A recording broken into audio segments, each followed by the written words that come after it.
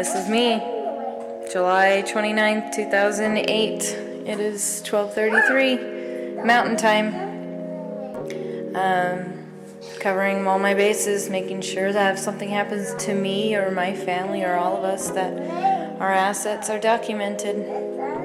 Hope everything works out and we're all happy and live happily ever after as much as that's possible. Charlie, say hi.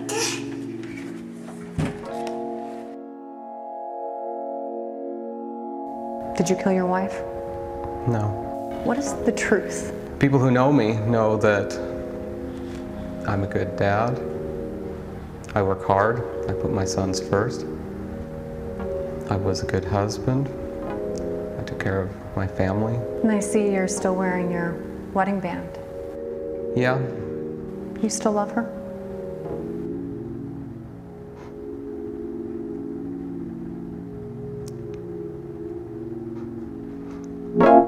Yeah. I guess you could say that I still love her.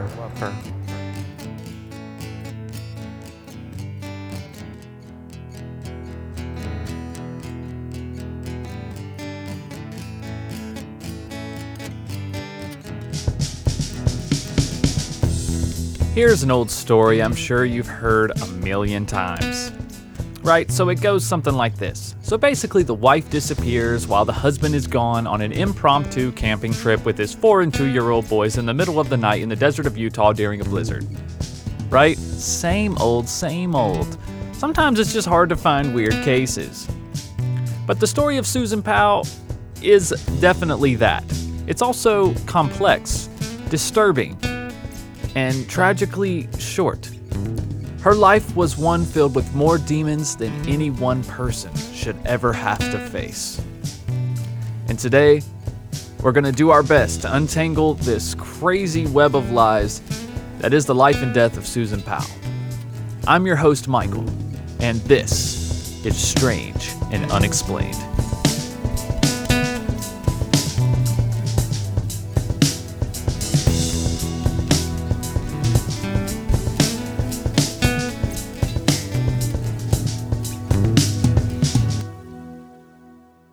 So let's go back to September of 2000, when Susan was 19 years old. She met 22-year-old Josh Powell at a singles church service, and she was immediately infatuated with him. The two were members of the Church of Jesus Christ of the Latter-day Saints. They had both been raised in church, but Josh had previously denounced all religious beliefs, and was only recently coming back around to religion after trying to make amends with his mother, who he was estranged with after his parents' divorce. Josh resented the church and blamed it for his parents' separation, as it was a common subject of the couple's many marital disputes.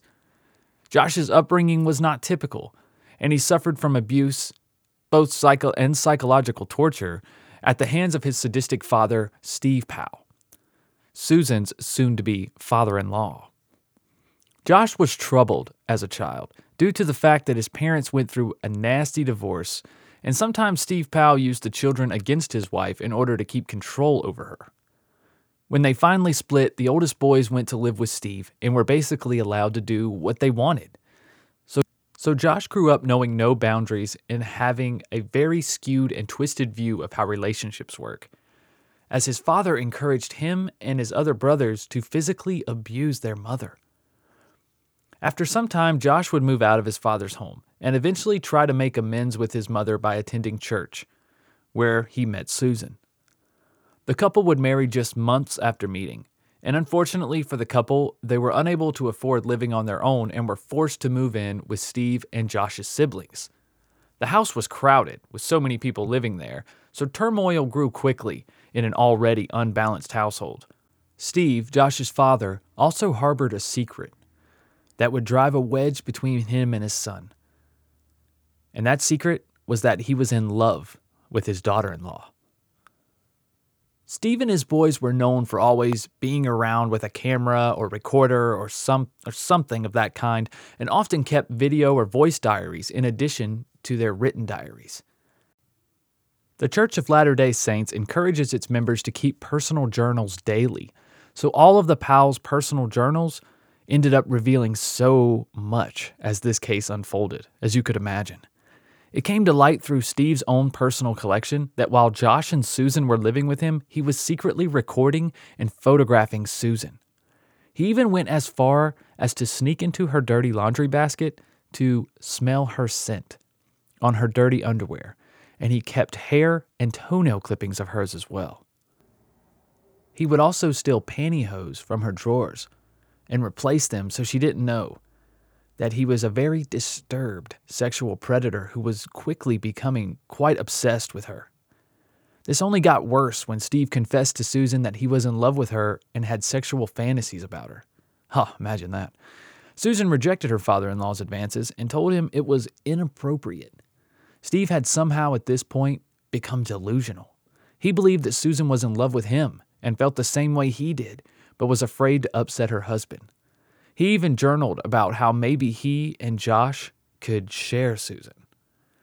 Eventually, the couple moved out and went from the small suburb in Washington state to a desert town called West Valley City, Utah. However, Josh kept regular contact with his father even after the falling out, and even with the objections from Susan, who was now thoroughly creeped out by Steve. In Utah, things started looking up for Susan. She got a job at the local Wells Fargo and bought the couple a house. But Josh still seemed to struggle, as he was unable to hang on to a job very long. This was nothing new.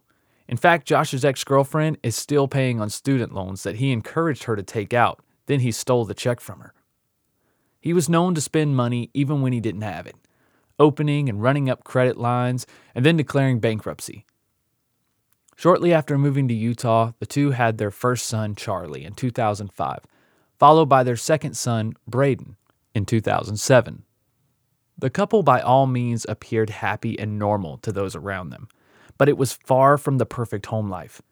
Susan would eventually tire of Josh's slothfulness and was growing restless in being the homemaker and breadwinner, while her husband spent all her money and contributed nothing. Yeah, man, it's crazy that a relationship like that wouldn't work, right? It was also odd to those who knew the couple that Josh had stopped showing interest in Susan physically. This is not shocking, as Josh's sexual proclivities were far from the norm. Growing up, Josh's dad, Steve, would share pornography with him and his brothers and encourage them to rebel against the church just as a means to get back at his ex-wife, as she continued to stay devout in her religious beliefs and also stayed a patron of the church, even through the divorce. In July of 2008, the couple's marriage was on its last leg. Although she had tried everything to keep her marriage together, it was still failing. Talking about Susan and Josh. So Susan went to see a divorce lawyer on the advice of a friend, and the lawyer suggested documenting all her assets in video form, and so she did. There's like a 12-minute video on YouTube of her going through everything that they own in case of emergency, theft, or family dispute.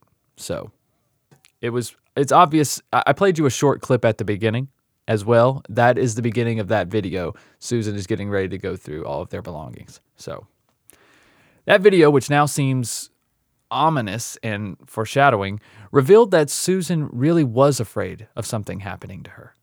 She stored this video along with a handwritten will and testament and a few savings bonds in a security box at the bank she worked at. She knew it would be safe from Josh there. The will spoke of how Josh had taken $1 million life insurance policy out on Susan and had made threats to her weeks before when she mentioned getting a divorce. In this last will, Susan talked about how, quote, if anything happened to her, it was probably not an accident, even if it looks like one, end quote. Also, another quote, please take care of my boys, end quote. I'd say anytime someone writes those two things, if anything happens to me, it's not an accident, and take care of my children. This is definitely a woman who feels like her life could come to an end rather soon. All of this would culminate in December of 2009.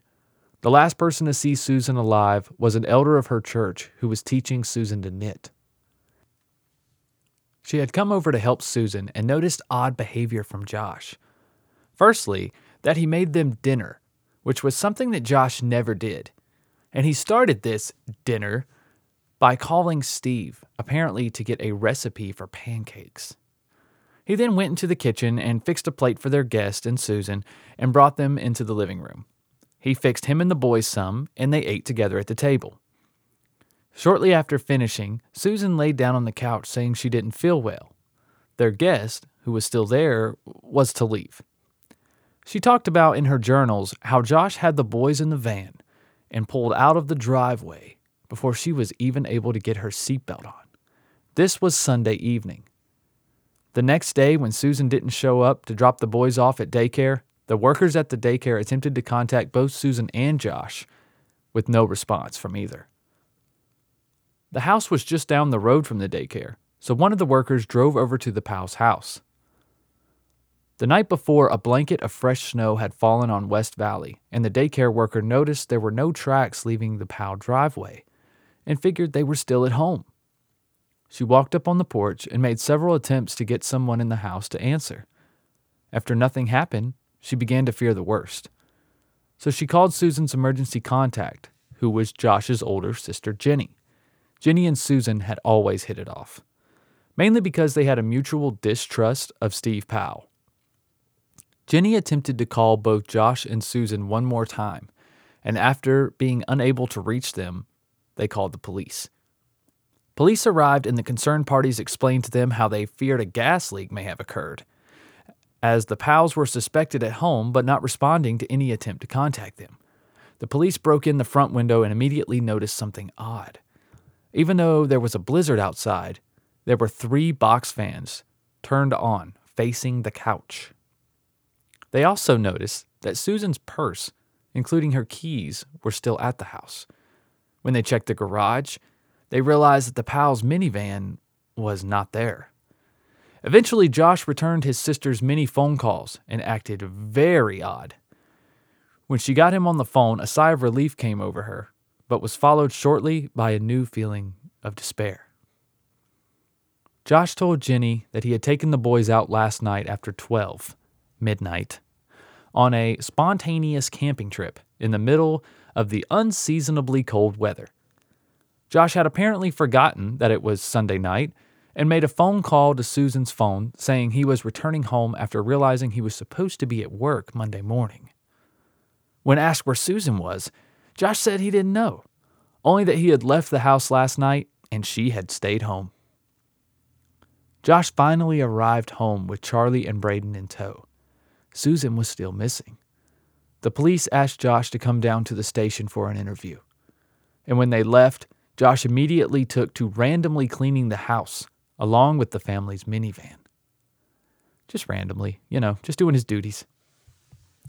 When Josh did finally make it to the station, he again had the boys in tow, and detectives could clearly see he was using them to avoid questioning. When they did get Josh alone and questioned him about his wife's whereabouts, he had surprising little information to hand over and eventually evoked his right to remain silent. When the attention was shifted to him as a suspect, he could offer the police no clues as to where to look for her, or anywhere she could have gone. He also couldn't remember what he and Susan had done the night before. Yeah, that's right. When asked about the events that led up to the spontaneous camping trip, Josh replied with, quote, "I don't know what we did." That's right. Nothing. No clues. The night before, when you had a guest and you cooked dinner for the first time in your life, apparently. So, Charlie, Powell's oldest son, who was 4 at the time, was questioned and asked about what they had done the night before. Charlie told the social worker he had got on an airplane and went to Dinosaur National Park to camp, and that Dad and his little brother went, and so did Mommy. When asked if Mommy came home with them, Charlie said no. Mommy stayed where the crystals are. All right, Charlie, you told me that you went camping with your mom, your dad, and your little brother to Dinosaur National Park, right? Yeah. And you said that Mommy stayed at the park, right? Yeah. How come Mommy stayed? Because it had to so much pretty on where it's because it has so much pretty where a crystal grows. It had so many pretty things where the crystals grow? Yeah. So why did Mommy stay? Because there was flowers and crystals that was colorful. That was what? That was colorful. Colorful? Yeah. Yeah? So did somebody say Mommy wanted to see them, or did you see Mommy say that? What did Mommy say? I see Mommy said that. What did Mommy say? She said she wanted to stay. Mommy said that? Yeah. And so she stayed where the crystals are? Yeah. And at night, my mom said sleep where a flowers and a crystal glow. Your mom was going to sleep where the flowers and the crystals glow? No, grow. Grow. Okay, so your mom was going to sleep where the flowers and the crystals grow? Yeah. Who told you that? My mom. Is that what she told you? Yeah.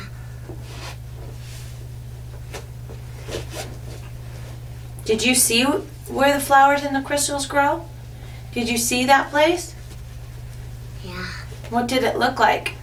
It looked like a whole bunch of red berries. Red berries? Yeah. That's what it looked like.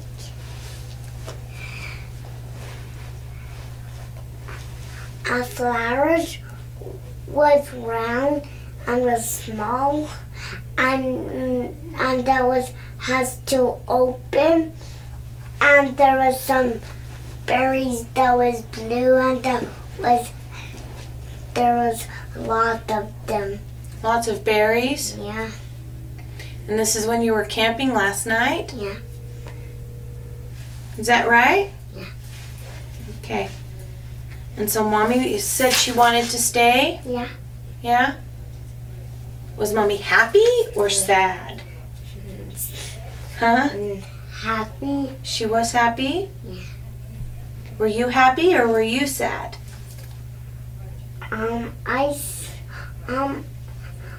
Last night, I stayed and I was happy. Where did you stay? I stayed where there was no crystals and where there was lizards that wasn't poison or that didn't have anything bad on them. And nothing bad on the lizards? Yeah. And there was snakes. There was pythons that wasn't in the wild. And there was pythons that live at a dinosaur national park. And Charlie, do you know why your mommy wanted to stay to see the crystals? yeah, Why? because they were so pretty. Because they're so pretty? Yeah. Okay. All right, well, come back out, Charlie. And of course, contradictory to little Charlie's testimony, Josh denied Susan even going, saying that she was sick and he left her sleeping on the couch the night before. Police were forced to let him go, but not before attaching a GPS to the van. After the questioning was over, Josh drove to the local airport and rented a car. When he returned it later, there was an additional 800 miles on the odometer. Josh returned home and went into his garage and burned an unknown item using a large torch he had purchased a week before Susan disappeared. He laid the item on fireproof drywall and burned it so badly that even the FBI forensic labs couldn't determine what the item was, only that it was made of metal. All of this became apparent when police showed up the next day to take photos of the Powell residence in connection with Susan's disappearance. That is when they found the trash bag with burned drywall stuffed in a storage compartment underneath one of the seats in the minivan. It was also then that Susan's cell phone was located, hidden in the van's middle console. On it was the voicemail where Josh talked about him forgetting what day it was. Josh, of course, quickly became a suspect with every day that passed and no sign of Susan. However, the DA refused to sign off on any warrant as there was no body. So Josh was allowed to walk free and had both of his boys with him. Within a month of Susan's disappearance, Josh had packed up the family home and moved back to Washington with his father. Of course, this did not look good for Josh. He already had not shown any interest in participating in search efforts to find Susan. Now he seemed to be fleeing. And of course, Josh and Steve had their own version of what happened, with Steve suggesting that Susan had run off with a local reporter who also went missing around the same time. There were absolutely no connection between Susan and that man. At least no connection was ever found. The man went missing from Henderson, Nevada, and was a member of the Latter-day Saints. That's pretty much all they had in common. Henderson, Nevada, somewhat close to Utah, yes, very close to Utah, and the fact that they're Latter-day Saints, okay, but I think that's a huge stretch. I don't think these two had any other connections other than that. But Steve was also adamant that Susan was a known flirt and even caused tension between him and his son by coming on to Steve. Oh my God. So basically, this piece of shit defended himself and portrayed Susan as the town slut who would flirt with anyone, after knowing damn well she's gone. Of course, now that the true nature of Stephen Powell has come to light, we know better than to take anything he says as truth. Steve and Josh's Washington home was eventually searched, and here is where the truth behind the Powells started to come to light. Police found boxes containing all journals Steve had kept over the years, along with hundreds of photos of women and young girls that appeared to be taken without consent. This would end up landing Steve in jail for 2 years on charges of voyeurism and child pornography. Steve had been caught taking photos of little girls across the street while they were in the bathroom. He had also done this to Susan while she was living with them. He was disturbing, twisted, and sadistic. These words do not do justice, even to the things that Steve wrote and discussed in his personal journals. In one instance, he even described how he started feeling sexually attracted to his own daughter when she was only about 13 years old. It was clear that Steve was a mentally ill person, but still unclear if he had any involvement in Susan's disappearance. Now, real quick, the mentioning about his daughter and having the attraction towards her, his daughter, you remember her, Jenny, who is a good friend of Susan's because of their mutual hatred for Steve. Okay, if you didn't put that together earlier, she hates her own father. Okay, and if he was attracted to her at 13, I don't have to say what could have happened in that house, allegedly. I'm not saying it did. I'm just saying she probably has good reason to hate her father. So, it was clear that Steve was mentally ill. He wrote in his diary that he feared Susan was gone and knew Josh's hands were, quote, not clean, but never revealed any clue as to what happened. After Stephen's actions came to light, Josh lost custody of the children as they were seen to be in imminent danger staying in the house with these men. Josh was seen as a subject in Steve's pornography. Custody of the boys fell to the Cox family, Susan's parents. Josh was allowed weekly supervised visits with the boys. Then on February 5th, 2012, a social worker picked up the boys at the Cox residence and headed to Josh Powell's house. Unfortunately for her, this is one visit she wished never happened. Elizabeth Griffith Hall pulled up to the house and unbuckled the boys. In their excitement, the boys ran ahead of Miss Hall. They ran up the stairs and into the arms of their dad, who was waiting just inside the door. He hugged them, and Miss Hall heard them say he had a surprise for them as they ran inside. Josh then slammed the door in her face and locked her out. Miss Hall called 911 immediately and explained the situation. Reporting. Hey, I'm on a supervised visitation for a court-ordered visit, and something really weird has happened. The kids went into the house, and the parent, the biological parent, whose name is Josh Powell, will not let me in the door. What should I do? What's the address? It's 8119, and I think it's 89th. I don't know what the address is. Okay, that's pretty important for me to know. I'm sorry, I can't. Just a minute. Let me get in my car and see if I can find it.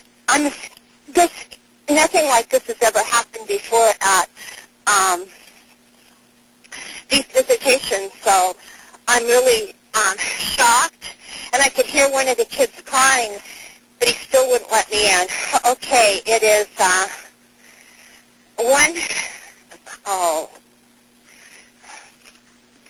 just a minute. I have it here. You can't find me by GPS? No. But I think I need help right away. He's on a very short lease with DSHS, and CPS has been involved. And this is the craziest thing. He looked right at me and closed the door. Are you there? Yes, ma'am. I'm just waiting to know where you are. Okay. It's 8...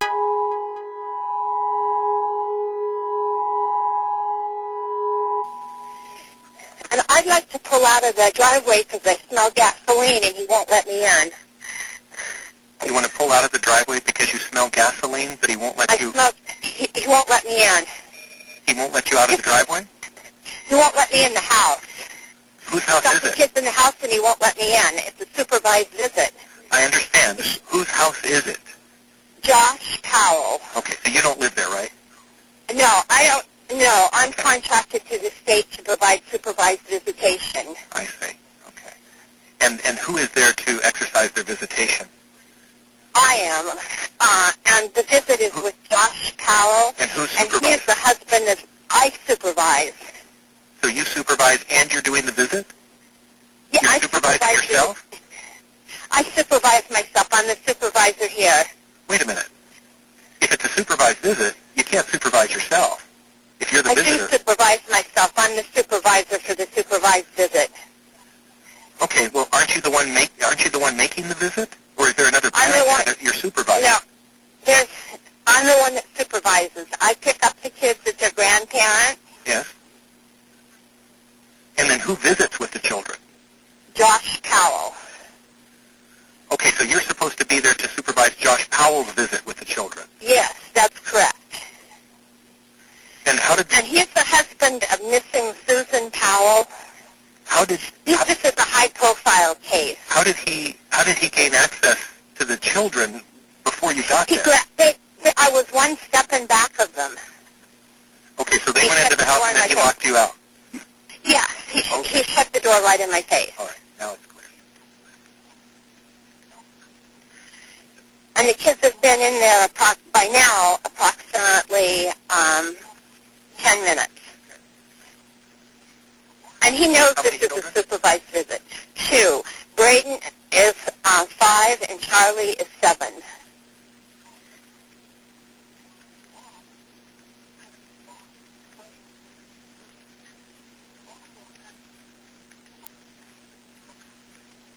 And the dad's last name? Powell, P-O-W-E-L. L. 2 L's?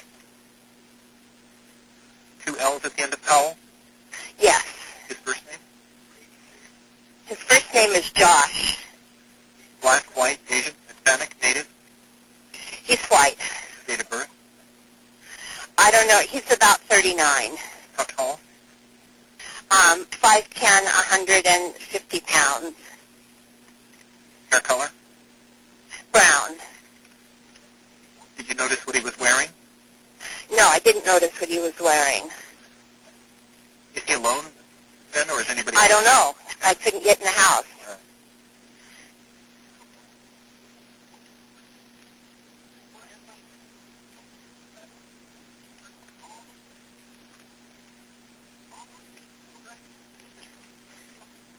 Are you in a vehicle now or on foot? I'm in a vehicle. I'm in a Prius, a 2010 Prius. What color with the doors locked. But he hasn't opened the door. I rang the doorbell and everything. What color I begged him to let me in. Elizabeth, please listen to my questions. What color is the Toyota Prius? Gray, dark gray. All right, we'll have somebody look for you there. Okay, how long will it be? I don't know, ma'am. They have to respond to emergency, life-threatening situations first. The first available deputy Well, is responding. this could be life-threatening. He went to court on Wednesday, and he didn't get his kids back. And this is really, I'm afraid for their lives. Okay, has he threatened the lives of the children previously? I have no idea. All right, we'll have the first available deputy contact you. Thank you. Bye.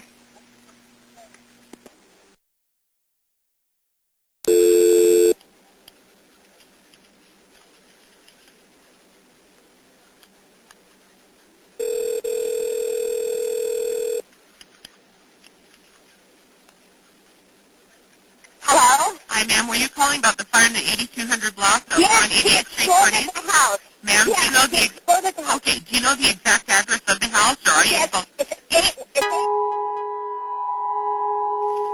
Court East, Okay, 2 hours. okay, stay on line. Do you know if anyone's in the house? Yes, there was a man and Okay. 2 children. I just dropped off the children, and he wouldn't let me in the door. Okay, stay on line for the fire department. Okay, I'm going to get them on the line. Do not hang up. Hold on.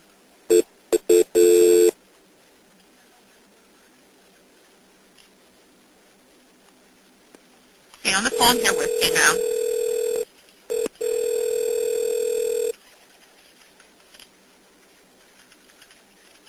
There's County Fireman Place. Hi, fire. This is Rose. Lisa, transferring a lady who has an exact address of the house that is on fire there in the 188th Street Court East neighborhood. Yes? Okay, I would have gave them that exact address. I dropped it, sorry. Just a minute.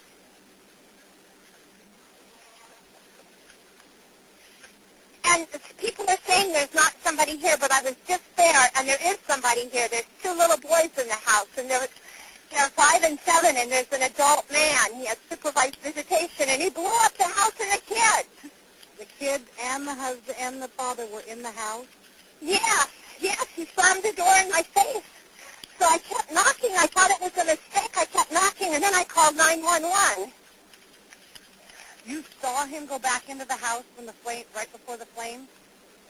He didn't ever leave the house. He just opened the door. The kids were 1 step ahead of me. They're 5 and 7. They were 1 step ahead of me, and he slammed the door in my face. And you think he might have done this intentionally? Yes. And are you in your car? I was in my car. I'm standing outside it right now. Okay, is that your home? Is that your home address? No, that's not my home Okay. address. I was the supervised visitation coordinator. I picked the children up. Parents. What is this person's name? His name is Josh Powell.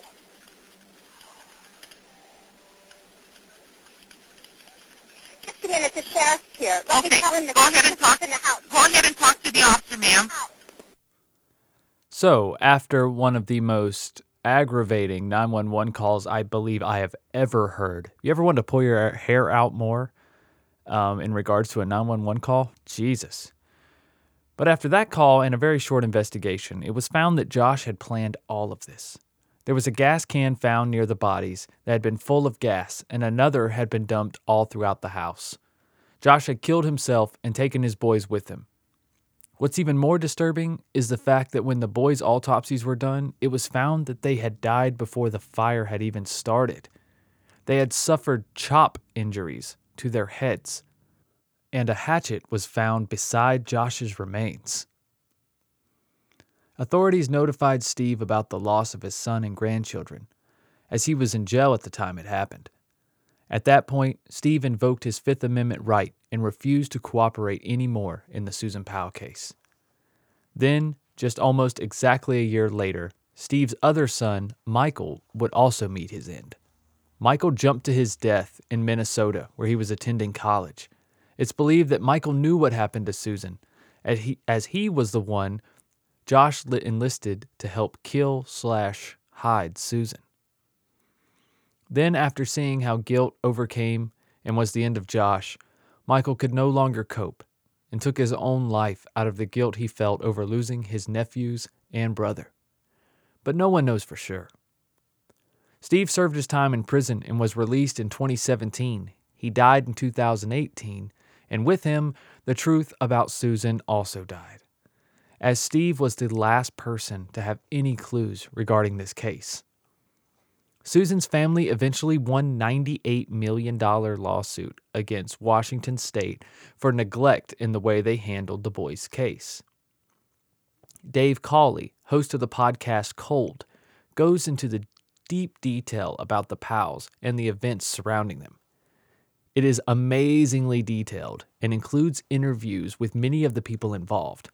Please check it out if you want to know every nook and cranny of this case.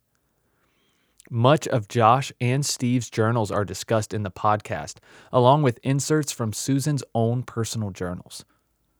Susan's remaining family deserves to be able to reunite their daughter with her sons, and hopefully one day they will find her and bring her home to rest with them.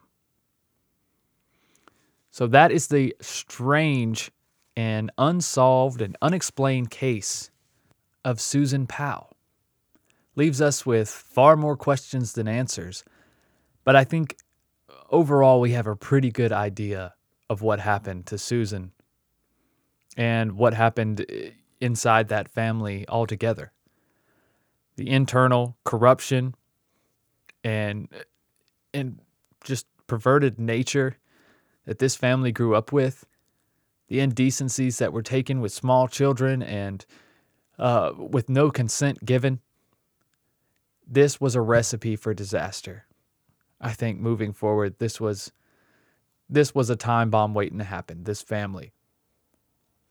So that's my opinion, and I've laid down the basics, laid down the facts. You guys have got to hear a little bit of the amazing audio that is out there on this case. Like I said, guys, if you want to hear everything, and I strongly urge you to listen with caution, because some of these diaries, these video diaries, these diaries that are read, these transcripts are very disturbing. And it can be very hard to read at times. But if you guys do want to dive down into the rabbit hole that is the case of Susan Powell, please check out Cold Podcast. There's nothing better out there, nothing more thorough than that show. Except for maybe Lauren's synopsis, right? So you can only get that in one place, and that's right here on Strange and Unexplained. Speaking of, let's see what that fella has to say this week.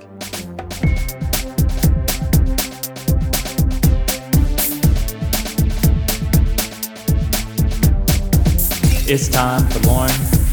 It's time for Lauren's synopsis. Breaking down the case like cardboard boxes. It's time for Lauren.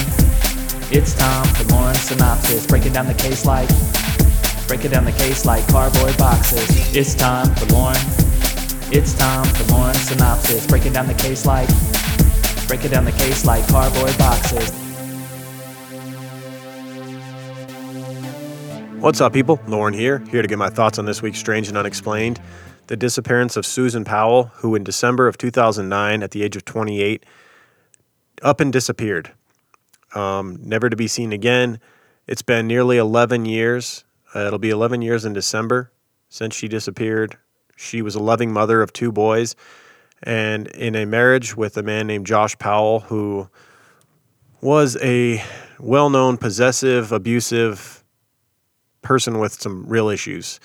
And a lot of those issues stem from the fact that he was raised by his father, Stephen Powell, who was a world-class creep, and began displaying this behavior for his boys at a young age.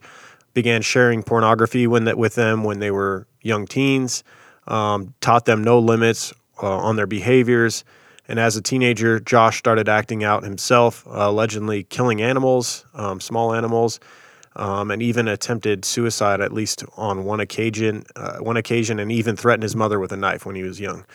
He had some real issues, Josh Powell, and a lot of those, as I mentioned, were brought on by his father. I think there was some genetic problem with the Powells, the male side of them, and also the behavior that the father showed to young Josh. It really created a problem of a human being. And the brother Michael also seemed to have issues because he clearly helped cover up Susan Powell's murder. He was an accomplice to Josh in Josh's wife Susan's murder, in my opinion. There's so much circumstantial evidence that proves that Josh killed Susan Powell in December of 2009. It's unbelievable to me that the police didn't go ahead and file murder charges. I think they had enough to go to trial just on circumstantial evidence alone. If I'm on a jury and you present everything I know about this case as far as like what, Susan's disappearance and all of Josh's odd behavior, we'll go through some of it. The fact that Susan Powell supposedly left her purse and her keys at the house when she disappeared. If she ran off with some dude like Josh was supposing, she wouldn't have left her purse and her keys there. And how did her cell phone end up in your vehicle? Her cell phone was known to be in Josh's vehicle. The night she disappears, he just up and takes his kids, his two boys who are young, on a camping trip, spur of the moment when he has work in the morning, when it's December in northern Utah and it's freezing cold outside. You're just going to, let's go on a spur of the moment camping trip on the night your mother disappears. Then there's the wet spot on the carpet with a blood spot next to that was proven to be Susan Powell's. It's really quite amazing how much circumstantial evidence there is. The boys also then said that mommy's dead, that she was in the trunk of a car, which turned out to be, it seems, Michael's car, Josh's brother, which was then ditched, and the police had to go find at a freaking in a junkyard, and they were able to find evidence that there was a dead body in that trunk. There was not enough DNA, unfortunately, because it had been destroyed. And then you find out that there was a 5-year term life insurance policy put out on Susan by Josh in the years prior. Who gets a 5-year life insurance policy for $500,000 on their spouse who's only 28 years old? My wife is 30 right now. The idea that I'd get a life insurance policy on her for 5 fucking years, that's very suspicious to me. I don't think she's going to make it to 35 years old, or in this case, Josh didn't think she was going to make it to her early 30s. That makes it look to me like there's just endless amounts of circumstantial evidence here that I'm just surprised they let him walk the streets, that they didn't, take this to trial with what they had, because I don't think there's any jury that wouldn't convict this guy. When you look at his criminal history with women, and then you just look at all this evidence that's here, it's amazing that they didn't put him up. It frustrates me, because then you find out what goes on to happen. So a little bit more on Josh's father, Stephen. He was super obsessed with Susan Powell. They lived with him. Josh and Susan lived with their father, with Josh's father, Stephen, and he was constantly videotaping Susan as well as many other women, but he had just an absolute obsession, and he filmed himself. Some of the videos of him talking to himself on camera about how obsessed he was with Susan are just so creepy. I don't know what was wrong with this father and son, and I have a feeling the brother Michael had a lot of the same issues. It's so creepy. It's so creepy how obsessed with his daughter-in-law that he was. That just crosses so many boundaries. And then, so like I said, the police don't charge Josh for the murder of his wife, as they should have, in my opinion. And then, of course, what does he go on to do? He goes on to take his life along with his sons. He takes his 2 innocent sons out with him when a social worker comes to do a supervised visit so he could see his kids. He locked her outside, pulled the kids in, and burned the house down with them inside, and used a hatchet to attempt to kill them before the smoke got them. And it's just, it was one of the worst things I've heard in true crime, that day that he did that just the idea that you could do that to your 2 children, I don't understand it at all. I don't understand when parents are capable of killing their children. You think of Chris Watts, and it's happened time and time again, and it always blows my mind that someone could.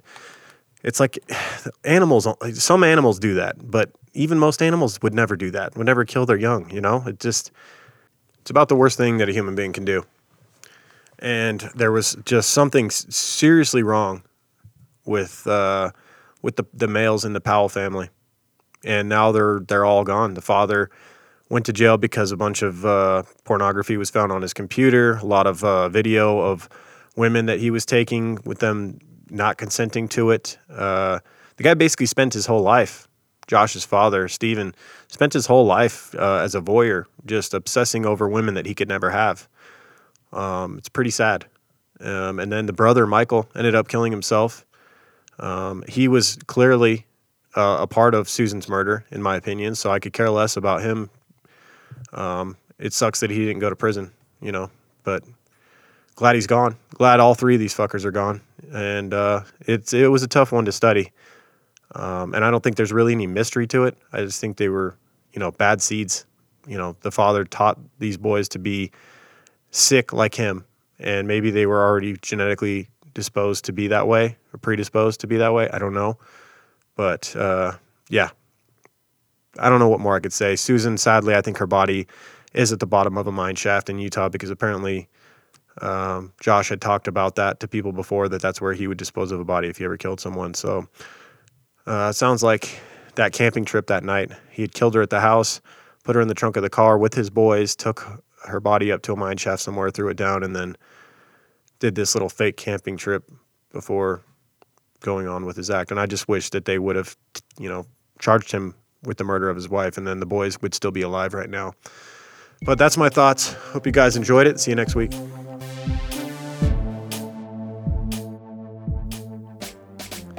All right, Lauren, thank you for that. Excellent synopsis as always. Also, great information about Josh and Michael Powell's childhood there.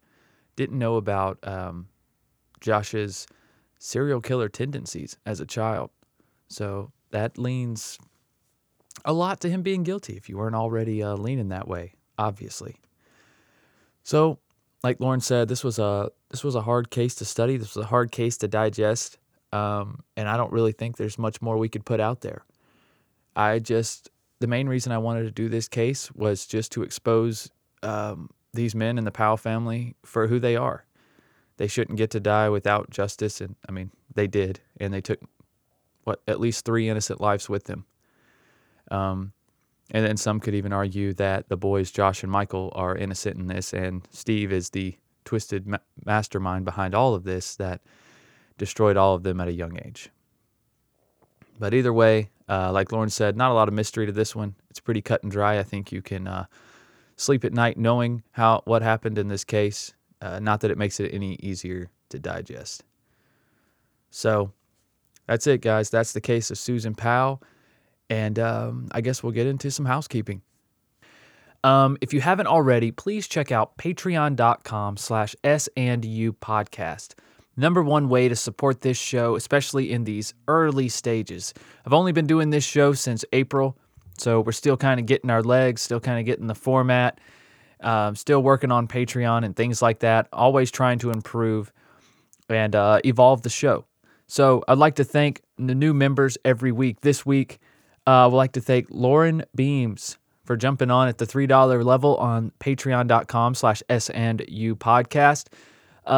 Thank you so much. Anybody that joins Patreon will get early releases of every episode on the Thursday before, whereas free episodes are typically released on Mondays, as you know. And also you'll get access to 2 other shows that I do one called Strange Shorts and one called The Palate Cleanser that I occasionally do.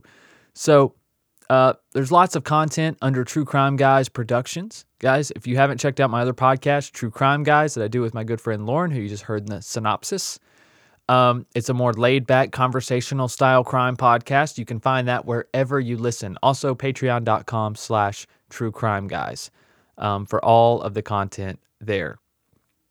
Also, another great way to help the show is leave a review, whether you listen on iTunes, Stitcher, Podcast Addict, Apple Podcast. If you're able to leave a review, please do. It helps others find podcasts. It helps others get a review of the show and what they might expect and whatnot. And it overall helps grow the show. And also you'll get a shout out, right? So nothing to lose there.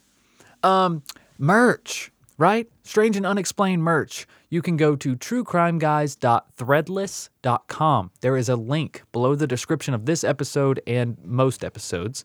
Well, from the time that I created the merch site. But you can when you go to truecrimeguys.threadless.com, you can click the strange and unexplained design, and there are tons of things that you can get that design on, including hoodies, sweatshirts, t-shirts, different cut t-shirts, stickers, mugs, masks for COVID, anything you want. You can show your strange and unexplained pride and show off some pretty cool swag that way. Also, guys, check me out on social media at S&U Podcast. Instagram, Twitter, Strange and Unexplained on Facebook. Give us a follow, give us a like, shoot me a case suggestion on there. You can DM me or tag me in a story or a post, whatever. I'll find it. Okay? All else fails, sandupodcast@gmail.com. You guys can send all of your complaints and requests there. Okay? All right, guys. Well, until next week, be strange. Just don't be a stranger.